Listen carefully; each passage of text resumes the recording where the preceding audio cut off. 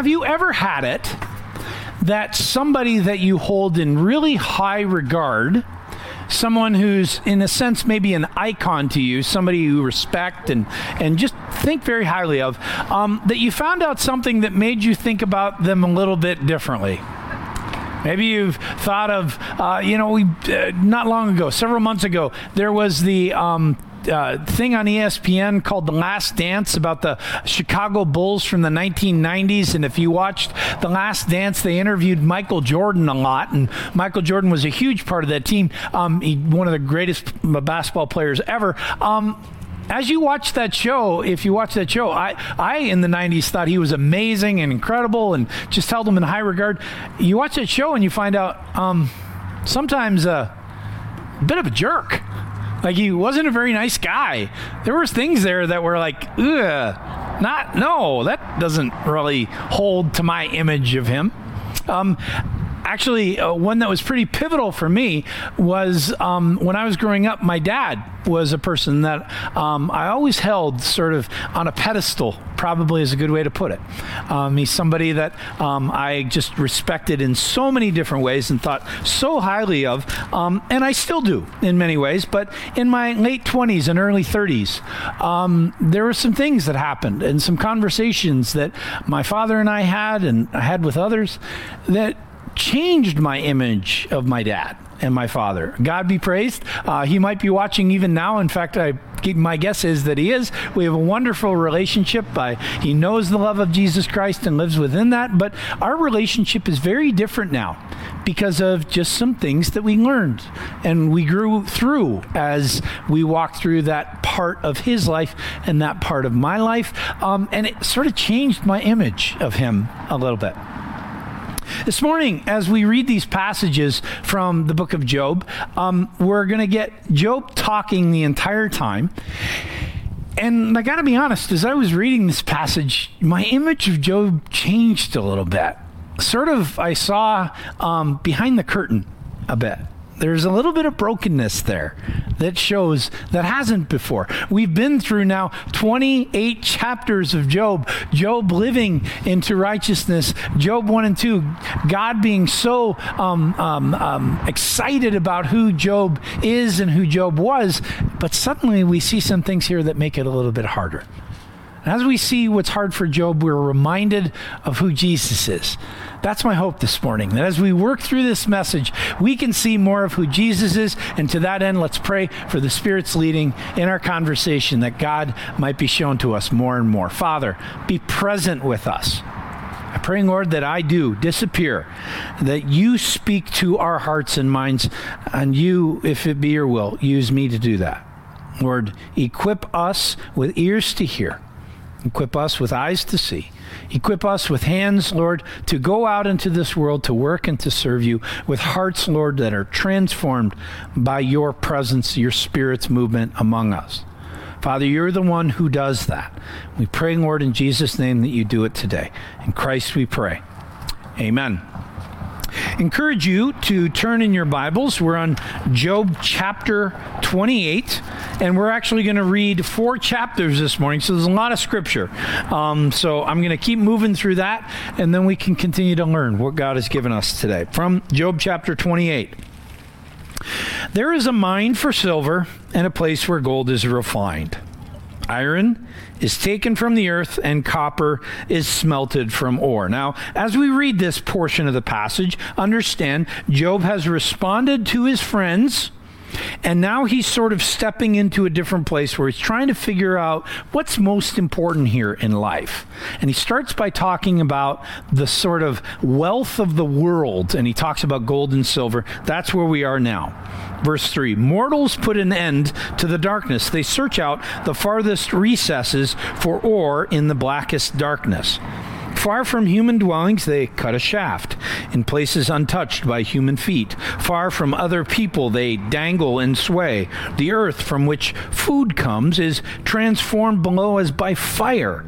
Lapis lazuli comes from its rocks, and its dust contains nuggets of gold. No bird of prey knows that hidden path. No falcon's eye has seen it. Proud beasts do not set foot on it, and no lion prowls there. People assault the flinty rock with their hands and lay bare the roots of the mountains. They tunnel through the rock. Their eyes see all its treasures. They search the sources of the rivers and bring hidden things to light. But where can wisdom be found? Where does understanding dwell? No mortal comprehends its worth. It cannot be found in the land of the living. The deep says, "It is not in me." The sea says, "It is not with me." It cannot be bought with the finest gold, nor can its price be weighed out in silver. Cannot be bought with the gold of Ophir, with precious onyx or lapis lazuli. Neither gold nor crystal can compare with it, nor can it be had for jewels of gold. Coral and jasper are not worthy of mention. The price of wisdom is beyond rubies. The topaz of Cush cannot compare with it. Cannot be bought with pure gold. Where then does wisdom come from? Where does understanding dwell? It is hidden from the eyes of every living thing, concealed even from the birds in the sky. Destruction and death say, only a rumor of it has reached our ears. God understands the way to it. He alone knows where it dwells, for he views the ends of the earth and sees everything under the heavens. When he established the force of the wind and measured out the waters, when he made a decree for the rain and a path for the thunderstorm, then he looked at wisdom and appraised it. He confirmed it and tested it. And he said to the human race, the fear of the Lord, that is wisdom. And to shun evil is understanding. So we start with chapter 28, where Job is seeking wisdom, and he starts by asking this question: what will we go through? What will we do in life if we know that we do something in order to gain wealth? What are we willing to do? Has anyone here ever mined? Has anyone ever done any mining? He starts with that, right? He starts with mining and talking about what we've done. The reality of it is that within probably 100 miles of here, people have dug mining tunnels that are literally like 10, 15, 20 miles long in order to try to pursue wealth. And we think to ourselves, wow, that's a lot of work, but that's not really who I am, right? But let me tell you, I think that's exactly who you are sometimes, because you've done it in different ways. Let me give you an example. I wanted to do this. I had some other plans in the meantime, but I wanted to be a pastor. In order to do the thing that I wanted to do, I have a grandfather who barely graduated from high school. I did high school, another 4 years of undergraduate at a Christian college, and then another 3 years later on in life at a grad school. I spent literally 11 years of my life in order to be able to do that, doing all the work, all the sacrifice in order to get here. Because I wanted a job, first of all. I wanted to do something that was worthwhile and that I felt was valuable. And so I was willing to put the effort in to mine life in order to be able to get what I wanted. We do that. We work. We put effort into things. We seek different things that provide for us. The Van Dams have been able to get dirty and work hard, and doing the work that you do is not easy. But you're willing to do it because it's what you're passionate about and excited about. But those things that we're passionate about and excited about, are we in the same way excited about Jesus? About the things of God? That's really the contrast that Job is writing here. He's saying, here's what we're willing to do to pursue wealth. Are we willing to do that for something that is infinitely more valuable than wealth? He says, gold can't purchase wisdom. It can't even come close to the value of the things of God. Yet we're willing to do all this. Are we willing to do all that for the sake of the things of God? It's important, isn't it, to do that? This morning, right there where the Whitmans are, Laurel O'Brien sat. Ed's not worried about his bank account anymore. He doesn't have any concern about a retirement fund. He's not worried whether or not he's got enough hours to pay his rent, pay his mortgage. Right now, he's much more concerned, or he's much more blessed by the things of God. That's really what Job is moving us towards. And we ultimately get to verse What verse is it? Let me make sure I'm on the wrong page. Verse 28, it says this, "And God said to the human race, the fear of the Lord, that is wisdom. And to shun evil is understanding." He lays a path. Let me make that a little bit more distinctive. Turn in your Bibles. James chapter 3, right near the end of your Bible. Get to James chapter 3, and we read there, in verse 17, it says these words, "But the wisdom that comes from heaven is first of all pure, then peace-loving, considerate, submissive, full of mercy and good fruit, impartial and sincere, peacemakers who sow in peace reap a harvest of righteousness." We hear what wisdom is all about and all the characteristics of it. But here's a question. Is that how you begin your day? Saying, I'm going to be about the things of purity, that are peace-loving, considerate, submissive, full of mercy, good fruit, impartial or sincere? Is that how we sort of keep our focus? Probably not many days. We wake up and say, well, I got to go to work today. I got stuff with my family today. I got to take care of these things today. What Job is calling us towards is wonder in the same way that we put the work into the things of life. Are we willing to put the work into the things of God and the focus on the things that are most valuable, including the wisdom of the Lord? Verse 29, or chapter 29. Job continues, "How I long for the months gone by, for the days when God watched over me, when his lamp shone on my head, and by his light I walked through darkness.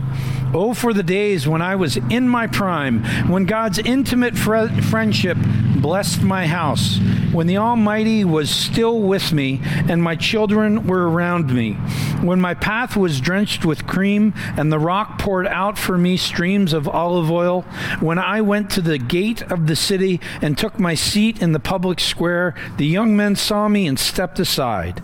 The old men rose to their feet. The chief men refrained from speaking and covered their mouths with their hands. The voices of the nobles were hushed, and their tongues stuck to the roof of their mouths. Whoever heard me spoke well of me, and those who saw me commended me, because I rescued the poor who cried for help, and the fatherless who had none to assist them. The one who was dying blessed me. I made the widow's heart sing. I put on righteousness as my clothing. Justice was my robe and my turban.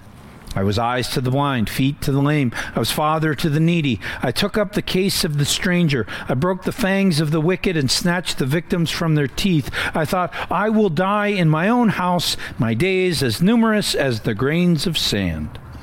My roots will reach to the water, and the dew will lie all night on my branches. My glory will not fade. The bow will ever be made new in my hand.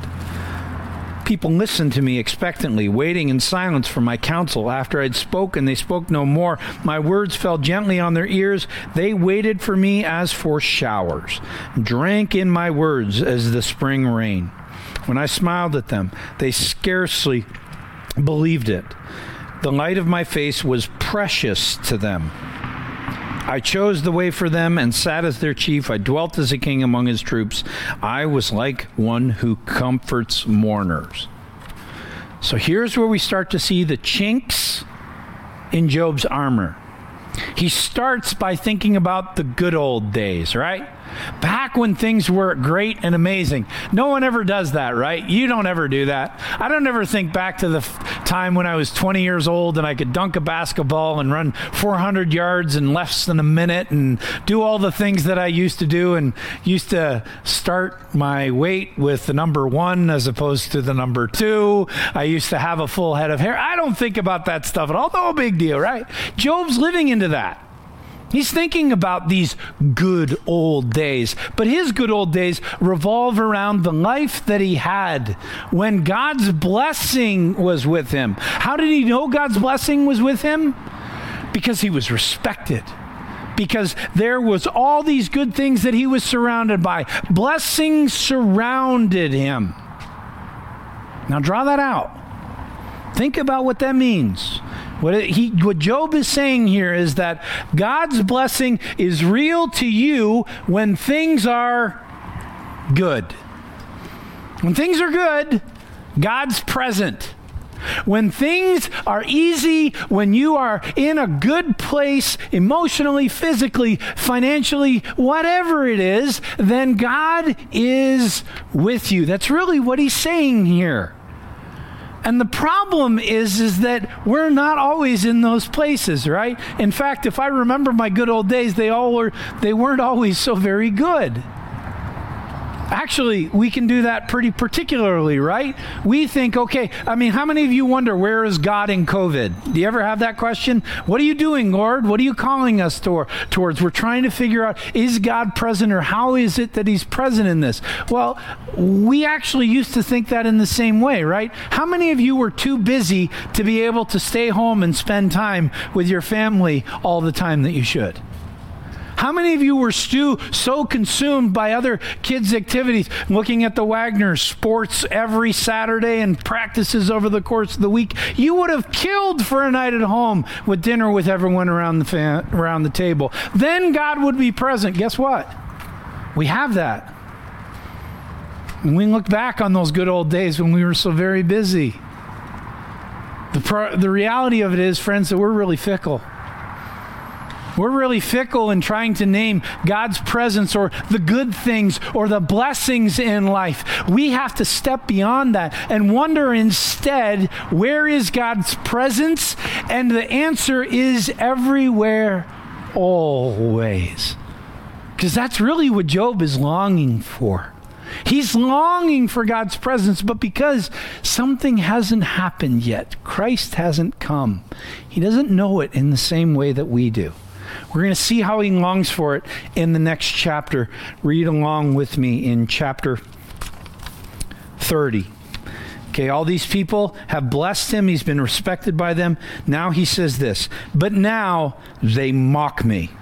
Men younger than I, whose fathers I would have disdained to put up with my sheepdogs, of what use was the strength of their hands to me, since their vigor had gone from them? Haggard from want and hunger, they roamed the parched land and desolate wastelands at night. In the brush they gathered salt herbs, and their food was the root of the broom bush. They were banished from human society, shouted at as if they were thieves. They were forced to live in the dry stream beds among the rocks and in holes in the ground. They brayed among the bushes and huddled in the undergrowth. A base and nameless brood, they were driven out of the land. Now these young men mock me in song. I become a byword among them. They detest me, keep their distance. They do not hesitate to spit in my face. Now that God has unstrung my bow and afflicted me, they throw off restraint in my presence. On my right hand, the tribe attacks. They lay snares for my feet. They build their siege ramps against me. They break up my road. They succeed in destroying me. No one can help him, they say. They advance as through a gaping breach. Amid the ruins, they come rolling in. Terrors overwhelm me. My dignity is driven away as by the wind. My safety vanishes like a cloud. Now my life ebbs away. Days of suffering grip me. Night pierces my bones. My gnawing pains never rest. In his great power, God becomes like clothing to me. He binds me like the neck of my garment. He throws me into the mud, and I am reduced to dust and ashes. I cry out to you, God, but you do not answer. I stand up, but you merely look at me. You turn on me ruthlessly. With the might of your hand, you attack me. You snatch me up, drive me before the wind. You toss me about in the storm. I know you will bring me down to death, to the place appointed for all the living. Surely no one lays a hand on a broken man when he cries for help in his distress. Have I not wept for those in trouble? Has not my soul grieved for the poor? Yet when I hoped for good, evil came.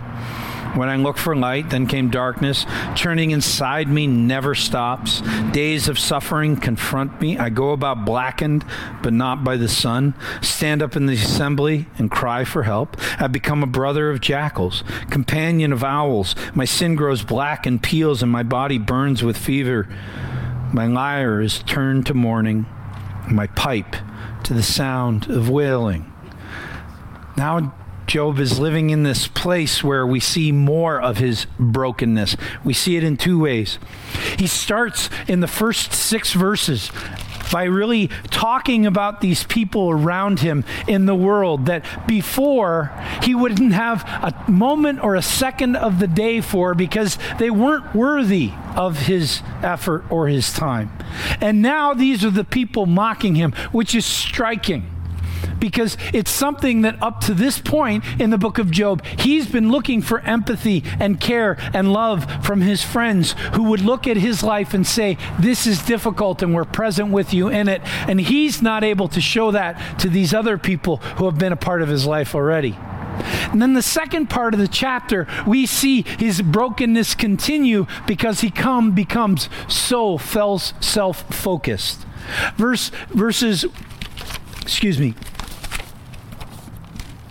Verses 16 through 21 are Job's pity party. Has anyone ever had a pity party? Yeah. Has anyone ever had a pity party today? Maybe we need to talk specifically about it. But we've had those, right? We've had those moments when it's like, why is this happening to me? And we start naming them, right? And we can list all the grievances. We can list all the difficulties. Oh, my husband is like this. My wife is like this. Oh, my kids are like this. My parents are like this. Oh, my work is like this. Oh, this just seems like when we start down that list, we find out really quickly nothing is growing perfectly, right? We can do that in our minds. In the same way that we can write down the Thanksgivings that we have, and we can make that list long if we move our mind to Thanksgiving. When we start to think about the challenges we face, we can make that list really long too, because our mind can be turned to that. That's exactly what Job is doing. He's looking at all the things that are going on and he's saying, this is all horrible. And it's not fair. It used to be good. I used to know blessing. I used to know God's presence. I used to be respected in the city gates. Now I'm made fun of. Now I'm a joke. Now I'm a ridicule, and God won't answer me anymore. Really, what he's saying is I don't know God's blessing because he's not with me in my pain. And that's not fair to Job. Here's how he's going to talk about that. We're going to read chapter 31, and as we do, you're going to see very clearly the word that I want to highlight. You're going to hear it very clearly. Notice it for yourselves. Chapter 31 says this: I made a covenant with my eyes not to look lustfully at a young woman. For what is our lot from God above, our heritage from the Almighty on high? Is it not ruin for the wicked, disaster for those who do wrong? Does he not see my ways and count my every step? If I have walked with falsehood, or my foot has hurried after deceit, let God weigh me in honest scales, and he will know that I am blameless. If my steps have turned from the path, if my heart has been led by my eyes, or if my hands have been defiled, then may others eat what I have sown, and may my crops be uprooted.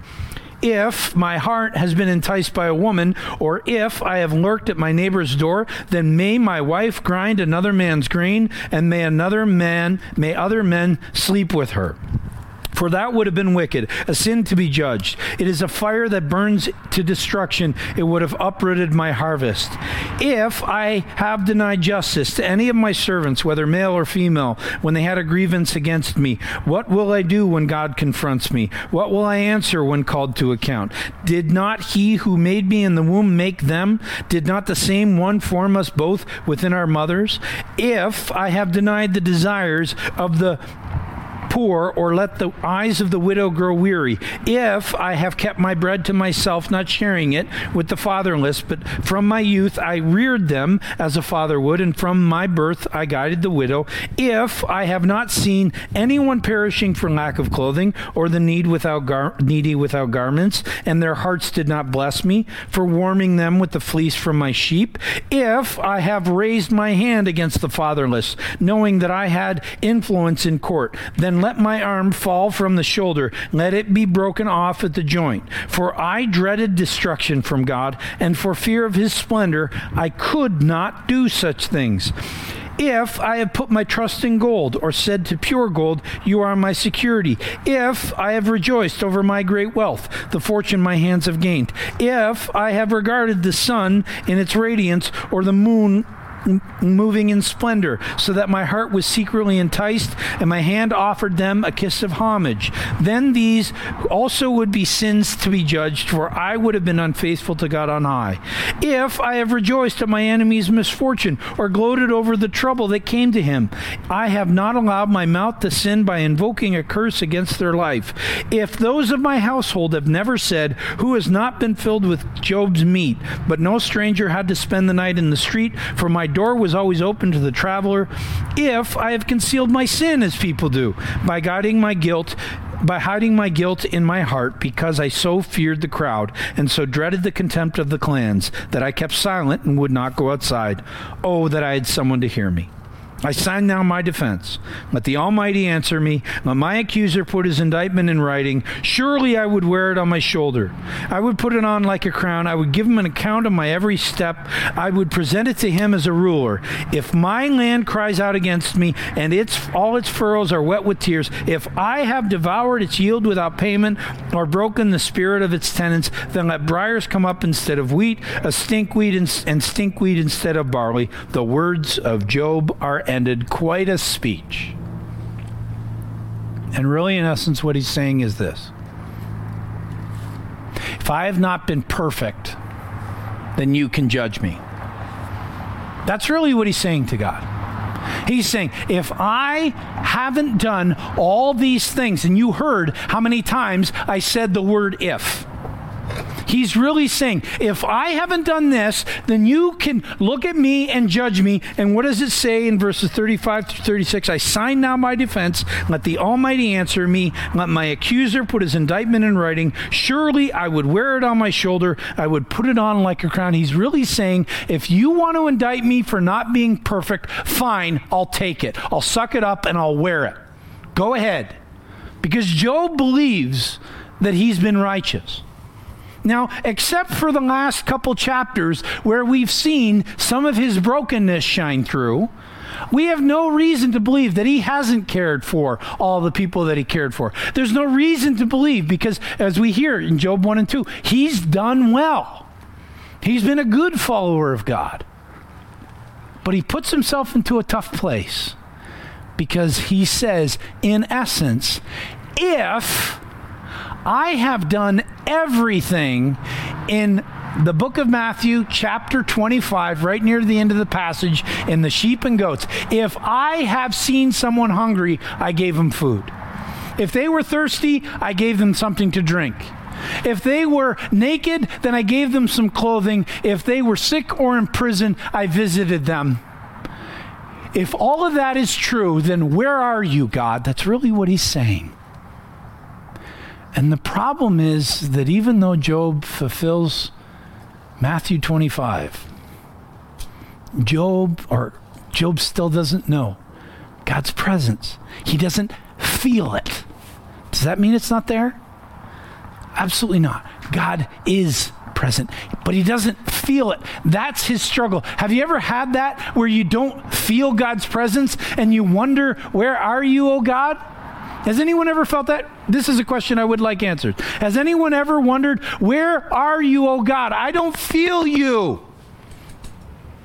But for us to know, what are we reminded of later on in the book of Matthew? I am with you always, even to the very end of the age. God never leaves us nor forsakes us. But why? Well, that's the problem for Job. He doesn't have the why. He doesn't know it yet. We've talked about this book is the plea for Jesus. Jesus hasn't come yet.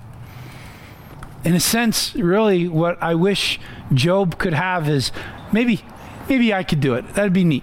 Show up at the campfire where Job and his friends are. There's 3 friends, and eventually in the next chapter, Elihu shows up. There's a 4th friend, there's Job. And someone walks in and hears Job make his lament, and Job's words are ended, and the response becomes this: Job, let me give you what you need. Oh, come, Emmanuel,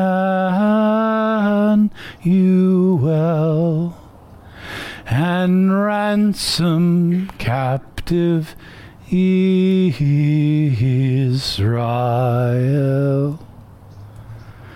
And then after a breath, joy to the world, the Lord is come. Job is longing for right where we are right now. He's longing for the coming of Jesus. That's where we are. Advent begins next week Sunday.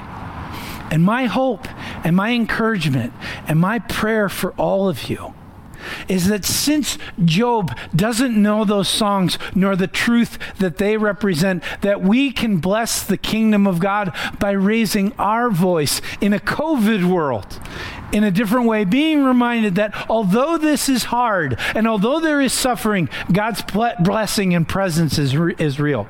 Even though sometimes my relationships are difficult, even though people like Ed and Marty are no longer with us, even though hard things happen at various times, that you are with me always. I know your blessing forever and always, and there will come a time when I will experience your presence, oh God, for all eternity, and I will have everything that I could ever imagine or need, because that's what you promised to me. But you promised to me also to be with me right now. That as we sing ourselves into Christmas, we're singing that hope, that longing of Job, and for us to take hold of that promise, hold of that truth, hold of that grace and love, and then live it. Friends, no matter how hard times are ahead, if things get locked down completely, if COVID takes over everything, if your work gets changed, if relationships get fractured, if there is sickness everywhere, it doesn't matter what it is. God is present, and his blessing is real. And you and I, though we may not feel it, can always know it because he promised it to us. And God always keeps his promises. Let's pray together. You have reminded us again this morning, Father, of your promise to be with us. You are with us now and always. You are the answer to that great question, where is God? And the answer is here with us forever and always. Here with us for all eternity. Here with us in all love and grace. We thank you, O God, for that great gift. In Jesus' name we pray. Amen.